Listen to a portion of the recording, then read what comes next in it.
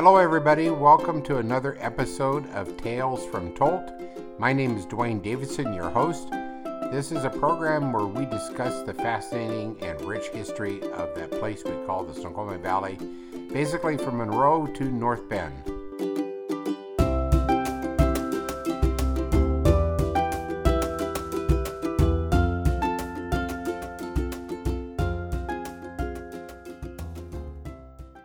Welcome, everybody. Today I have a very special guest. Happens to be my dad, Dale Davidson. Hi, Dad. Hello. This is all about the history of the Snoqualmie Valley, and my dad is an author of a couple books, the titles of which are Dead Man's Clothes, and the other one is called Breakfast at the Brown Bag.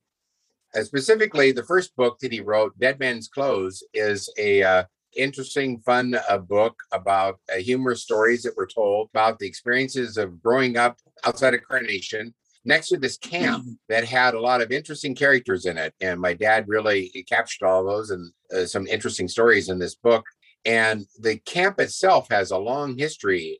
Dad, do you want to kind of go through the progression of what you know about this place that I grew up knowing as Camp Don Bosco, but this has been several different things through history. It was a CCC camp until 1935, and then the state took it over as a convalescent home, and it was anybody on the streets, panhandling or anything, they just sent them out there. They cleaned them up and gave them a set of clothes, donated suit. They all wore suits, and because in them days, clothes that were donated were just nicer clothes. Mm-hmm. The story my mom told is I asked her when I was 6 years old, to be a wino, do you have to wear a suit? Growing up, my most interesting things was Milwaukee Railroad, on the tracks every day, Griffin Creek, and the bum camp. And when I'd be leaving, Mom would say, "Where are you going?" And, "Oh, just for a walk." She'd say, "You stay the hell out of that bum camp." That's right where I'd go, to the bum camp. It wasn't anything like, I wasn't concerned about it. I never went in the rest, but they had a big German shepherd named Prince. And as soon as he seen me, he was right along my side, and he wouldn't have let me go anywhere I wasn't supposed to. Isn't that amazing? Yeah. And I think the old Dutch taught him that. And he'd see me on my way home, and then he'd turn and hightail it back to the camp. I went there all the time because then people were so unusual. Yeah. And entertaining, kind of. Yeah. And so my favorite thing, the bum camp. So this book was written about these people that were basically, it was a homeless population. They were the city and the county and with the help of the state, they were trying to get them out. There's some newspaper articles written about this. They were trying to get them out of dangerous conditions at an abandoned hotel and other things that were in Seattle. They set this camp up, and this was a great experiment that happened. This was like the late 30s into the 40s, even into the early 50s, right? About 51, I think. And then they evidently abandoned it, decided to do something different. To give everybody just a little bit of context about this camp, my dad, you referred to it as a CCC camp, which was, but before that, it was actually even a logging camp. Yeah. And then it became a CCC camp, and then it went into this. And now a lot of people and listeners to this program may have grown up as Catholic youth and known it as Camp Don Bosco, because literally thousands of kids would go to summer camp from parishes, Catholic parishes all over the Puget Sound. I understand the diocese is actually kind of using this as they still own it. They contracted out for different things now, but at one time it was really a very, very popular youth camp. What the place that's referred to as Camp Don Bosco is this very same facility that was once this convalescent camp that people, locals, probably not politically correct thing to say, but everybody referred to it as the bum camp, because there was quite a few individuals at this thing too. I mean, their population was probably into the at least hundreds, wasn't it? Yeah, like up to 125, 145 at one time. And all single. Yeah. There's no female, all male. All male. But there was what they call misfits. We had a dwarf that he didn't want anybody around him, and he had his own little room, and he fixed clocks. If you come around him, he'd scream until people laughed, and that worked pretty good for him. He was just fascinating. So I peeked in there, and he let out his scream, and when he calmed down a bit, I said, "I'm Dale, and I've never seen the inside of a watch before, and I'd like to watch it, fix them." Well, it was okay, and I could sit down there and watch him. And he was, I don't know, Ida said a spastic. He hands everywhere, but right at the final moment, he could pull out that smallest screw with his eyeglass and everything. And he's just fascinating to watch. Well, he seen I was more interested in what he was doing than looking at him, so he become comfortable with me. He didn't like to go to the mess hall because everybody would look at him while he's eating, and so I'd go get his food for him. Well, they'd let me double up on everything that I knew he liked and leave everything else. So he really liked that. I'd bring him food, and we become really good friends. And I was only 6 years old. Wow. But he was quite a guy, and he told me his sister had all the same. She had dwarfism too, and spastic, and all these things that would really, be a burden. But he was just as happy as could be, left alone. Dealing with his watches. Now, it wasn't necessarily a camp where they really emphasized like trying to tool people with new skills, but if they exhibited a particular talent or something like that, and they could accommodate, they would allow for that, right? Like this person, they would allow people to bring watches from town for this folk to work on. And nice clocks that had been in the family that quit, he'd fix them. He was talented at that. He knew how they worked. But another character that I liked was Doc. And Doc was a medic, but he had an infirmary there, and he'd hand out pills and manage people. Well, the pills would show up in the mail in a shoebox, just full of pills. The hospital, somebody passed away, they just rip it all in and send it out to the camp. And my job at the infirmary was taking all the little pills and putting them in the right place because of the markings. Well, back then, they're not the pills they got today with hundreds. No, and if you can imagine reusing pills like that would be totally forbidden now. Yeah. And so that's how I met Doc Johnson. And another part of Doc was he raised rabbits for friars, but he didn't like to butcher them. And Dad had a trap line, so I knew all about skin, and we'd skin the muskrats and Maine. He said he had a 22 rifle he bought from Sears, and I borrowed it all the time, and then I'd have to take it back and clean it, take it back. And he said, "Dale, you dress out and clean them 6 rabbits, you can have that gun." Well, I did that in a hurry, and I made him sign a paper that I could show my dad that, yes, I earned this gun. I've still got that gun right here. Oh, wow. Wow. Sears Roebuck, single shot, Remington. So it was a really interesting place for you to be able to grow up next to. There was, just like today, there was a homeless problem. The government was trying to do something about it. This was their attempt. And just like you can imagine, probably would happen just like it would happen again today. There was opposition from town folk about these people coming. There was a lot of, and you can find even evidence with doing Google searches in old newspapers, the Seattle Times and stuff at the time, where people would object to, bringing these quote unquote questionable characters to town, to their community.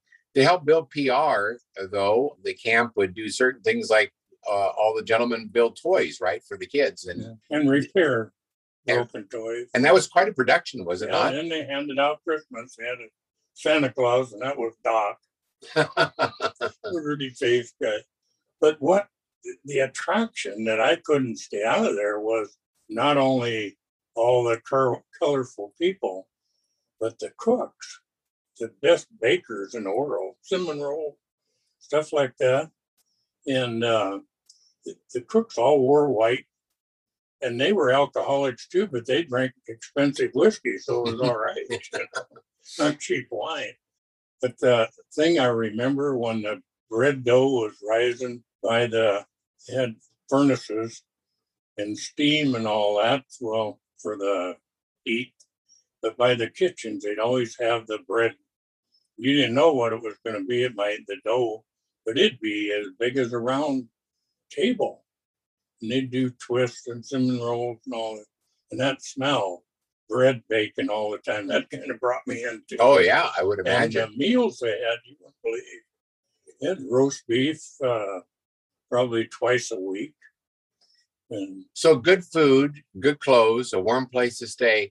It was easy, even though people probably went through alcohol withdrawal and other things, because a huge part of the population were alcoholic, right? And so they would go through maybe various withdrawals, but yet the retention of people at the camp, which wasn't fenced or really surveilled, actually was pretty high, right? Yeah. People would they had no place to go, and leaving would have been a fairly easy thing because there was a Milwaukee Road train that ran right by that didn't move too fast. No, upgrade. And that's another thing that people, some of the hobos would spend time there on their way through between harvestings and whatnot. They'd just get off the train and stay at the camp a while and then leave. And there was a hobo camp right by our barn that was marked. They all knew it was there. And people confused the hobos with the bums. The hobos, no, they were they were truly just transient people. That one time I seen the camp was occupied, and it was a young guy and probably 20s, early 20s, and he had a coffee can going there, and he was boiling eggs he got from Amos Chicken Farm for helping cleaning eggs and whatnot. He had a dozen eggs. And then he stole apples off of our tree there. And he was stuffing his pockets with his boiled eggs. And I said, well, you must not be going far. And he said, why do you say that? There's a couple of apples and a few boiled eggs. And he held up an egg, and he said, see this egg? I'll be eating that in Chicago, Illinois, after tomorrow. Wow, I don't even know where the hell Chicago is, but I asked Dad, I said, is that possible?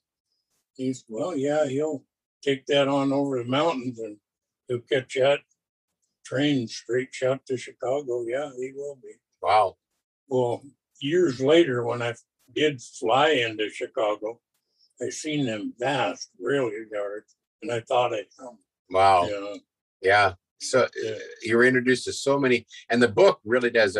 You folks, I hope you can check it out. It's called Dead Man's Clothes. It's a published book, and it's pretty easy. And there's lots of good, colorful stories about these individuals and more in there. Such an array of characters and stuff like that. Something I've never really talked to you about. How much staff was at this thing? How much paid staff was there? Well, not many sober ones. Lopez, I get a kick out of that. That was his name. And I can't remember his first name. He was the director of the camp. And he drove a Woody station wagon. I think a 47, the maroon with the wood side. So that was kind of neat too. I liked that car. The plumbing shop, all of that kind of stuff, you could work there. And like Shorty, my friend, the night watchman that gave me the watch, he slept all day long. Wow. And windows were painted on his little part of the barrack. He was in the end, and it just sealed him off. Well, he'd sleep during the day, and then he was fire watch. And they chased the bears out at night because they had a garbage dump. So the bears were there all the time. Mm-hmm. You could walk out there and see a black bear about any time you wanted. But a thing that great American sport, baseball, that bunch of winos would put teams together, and once a week, like on a Sunday, they'd have their ball game. Well, Shorty was the catcher. He didn't even have any weight.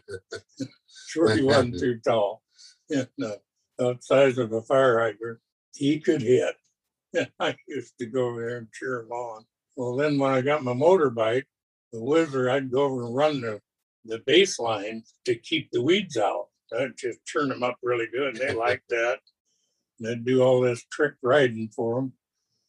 I had just finished that one day, and I was cutting the barracks pretty close around the corner, and this leg come from nowhere. And I split the crotch with the front wheel of the bike, and he was hanging onto the handlebar. Something's terrible's happening to me. He fell off, and I drove up over him and took off out of camp. But he was all right. I seen him getting up, so I left. Didn't take my bike into the camp for a while. Well, hey, we have to break for just a moment. So we'll just break for a couple moments and we'll come back and keep talking about the wonderful history of this camp that exists about approximately 2 miles south of Carnation. And at this time period that we've been talking about, it was the what people in town referred to as the bum camp. So we'll be right back with you. You're listening to Valley 104.9 FM, your station for Northwest eclectic music. Hi, I'm Seth Shostak, and I'm an actual scientist, although I don't wear a white lab coat. Maybe a straitjacket. I'm Molly Bentley. I'm a science journalist, and we are your hosts on Big Picture Science, bringing you the latest from the labs every week.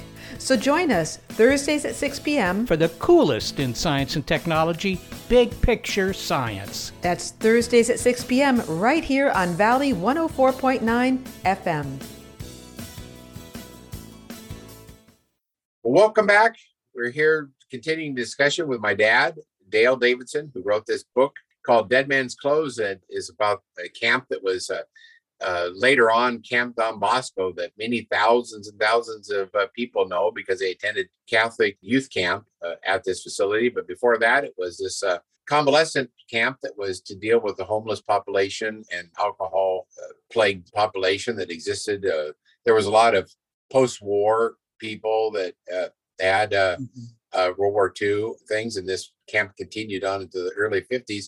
You've established that they had a very, I guess they didn't really force the people to do much. They were just pretty much just trying to give them a safe place to exist. So they didn't really have much of a reason to have any kind of uprising. There was hardly ever a fight or anything. Isn't that right? And they could earn a few dollars. They could go to town, but they couldn't bring any wine back in or have taken away from them. Right. So they'd hide it. And that was Larry and I's first business. We'd gather up all the wine they had and sell it back to the next one. And yeah, folks, so you know, Larry is my dad's brother, older brother that he just referred to. And of all these characters, so this camp ended in existence, and I don't know how long it took before the diocese purchased it as a youth camp. But after operations ceased and folks had just go various places, I guess there were a few that did actually remain in town, and one of them I want to talk about just for a moment because this is where the history actually bridges to somebody that I could remember. We had this person, once again, we using terms that not necessarily might be politically correct, but everybody referred to him as the Old Russian. Everybody in Carnation referred to this guy as the Old Russian. He lived in literally just a shack of a building that he kind of constructed. He probably had help with his landlords, who were the McDevitt family that had a large estate farm not too far from where that camp was. They had turkeys and they had strawberry fields at one time. You pick strawberry fields and some other stuff. And he didn't have no place to go. He barely spoke or didn't practically speak any English, right? And I can even remember this gentleman himself because he lived until the 70s, I believe. He passed away sometime. I think his name was Tom, and he lived on the riverbanks. He actually bathed in Griffin Creek. And my parents and my friend's parents and Greg and grandparents will occasionally send over a care package of some fruits and vegetables and things like this to his care. And I remember being, just because I was a kid and I couldn't understand him, and he kind of was like mean looking or something like this. I guess I was scared of him. There was no reason to be, but I just put the package on the door and knock on the door and run like heck, and he would get the stuff. But he actually had an incident. He was a very, very strong man. And one time Dad, you want to describe that? It's talked about in the book, but Tractor. Yeah, the tractor incident. He was the hardest working guy I ever seen.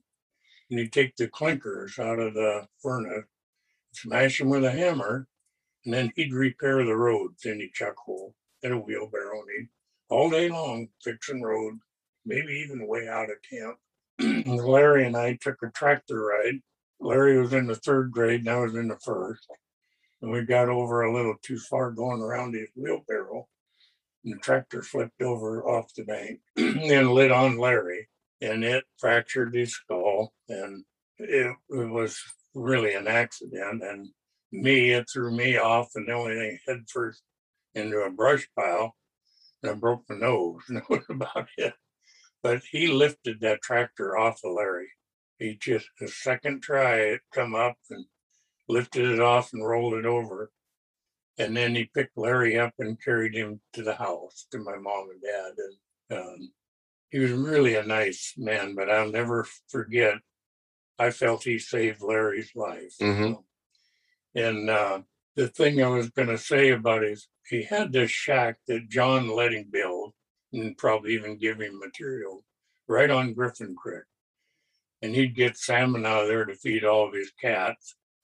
But when John died, the daughters, they thought, well, he's been here so long, we're going to build him a new house.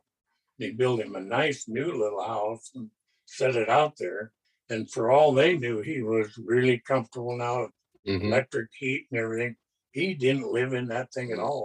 He was right back in his man cave there. But if anybody, and he stored his stuff in there. But he never lived in it. And I can actually, I'm chuckling now because I can actually remember this myself, because I can remember that and they tried so hard, the daughters tried so hard, because they actually built it. And if you looked at it, it had modern amenities to it, but it looked like the old one. It was just like a little box. And I think that they were really trying to be non-intrusive, try to give the guy a little bit more comfort, but build something that like resembled his old shack, but it was like a new little portable thing that they moved out there. He wouldn't have anything to do with it. And the two of them, they resided. This property is next to what is referred to as Full Circle Farm now. It was along the riverbanks. I don't think it was exact property there, but it's right along you could see these two dwellings right off of 203, the Carnation Falls City Road. They're both very, very visible. And he was one of the individuals of only, there were just a few that stayed behind after the closure of the camp. And and ended that history. But yeah, and he lived to be a very old age, right? I think, wasn't he like 100 years old or something when he passed away? Or I don't know if they really fully knew, because he basically, his story was just like everybody at the camp had such a unique, interesting story. His particular issue was that, as far as we can tell and what the stories are, that he was a sailor that was left, basically maybe tied one on or something like this, and the boat left without him, and then he didn't speak English, left Seattle. And next thing you know, he just was picked up in this big sweep of folks that were homeless, and he wound up at the camp. And then he thought it was heaven. Yeah, he really did. And then he was such a hard worker that the McDevitt family, who my dad was referring to, they used him as a handyman and had him cut firewood and things like that for them, right? And gave him a place to live. Yeah. So the camp existed for a little over a decade. Did you ever hear any reasons about why was it just political pressure or cost, or why did they stop it? Just some people in town. And, every now and then there was one that get killed on the railroad tracks, or one get hit on Tolt Bridge, staggering around in dark clothes on, suit, and then get hit by cars. And people, wasn't orderly enough for people. They felt that. And they drink anything they could get a hold of, like mentioned once alcohol and shoe polish. They'd go in the store, drink all the shoe polish. But turpentine, skim milk, I mean, but them were the real bad alcoholics. And there was no real ramifications when they did something like this, because there wasn't the staffing, and they weren't like sentenced to this place, right? They were just like put there. And so there was no like real severe ramifications to these people if they did go off and get drunk. If they just returned to the camp eventually, they considered that success, right? Mm-hmm. All the staff drank that I know of. And the chef probably couldn't get a job because they were alcoholics. But they drank whiskey, and that was just fine. They weren't winos. Yeah. And Doc, he could be sewing somebody up, and he'd have his bottle of whiskey there, one for the patient. For him. And but you think about the chefs, they had their own little cabin, each one, and that job there, and they had everything they needed, and they could drink booze. So there must have been a communication amongst the transients that rode the rails and stuff like that, because they all knew that this little camp that happened to be in close proximity to this much larger government-ran convalescent camp, they knew that that camp was there, and that they would be able to get like free eats, kind of. They were able to, pardon the expression, bum off of the bum camp. Yeah. They would be able to. Nobody get turned away for food. That was a policy. Yeah. Yeah. And boy, I tell people about it, and they kind of get the idea. Oh man, that mess hall was something else. So you probably there's some people in the town that were uptight about the unruliness that they may have perceived that was brought about by there. But I bet that you were, who was still a young man at the time, you probably kind of like sad to see that because this was a place where people were hoping that they could get better, and some did. Mm-hmm. Like the one we referred to as the Russian, I believe his name was Tom. Like Tom, he was a success story, and others that they found some normalcy to their life. They found their ability to do their crafts and things like that. So what an interesting place that has been. What a history. A very busy logging camp for Cherry Valley Logging Company, and then later a CCC camp where people, all young men that were put to work as part of the New Deal of the Franklin Roosevelt era. They built things we use today, like Skyview up there, and the one at Preston. The Skyview pool.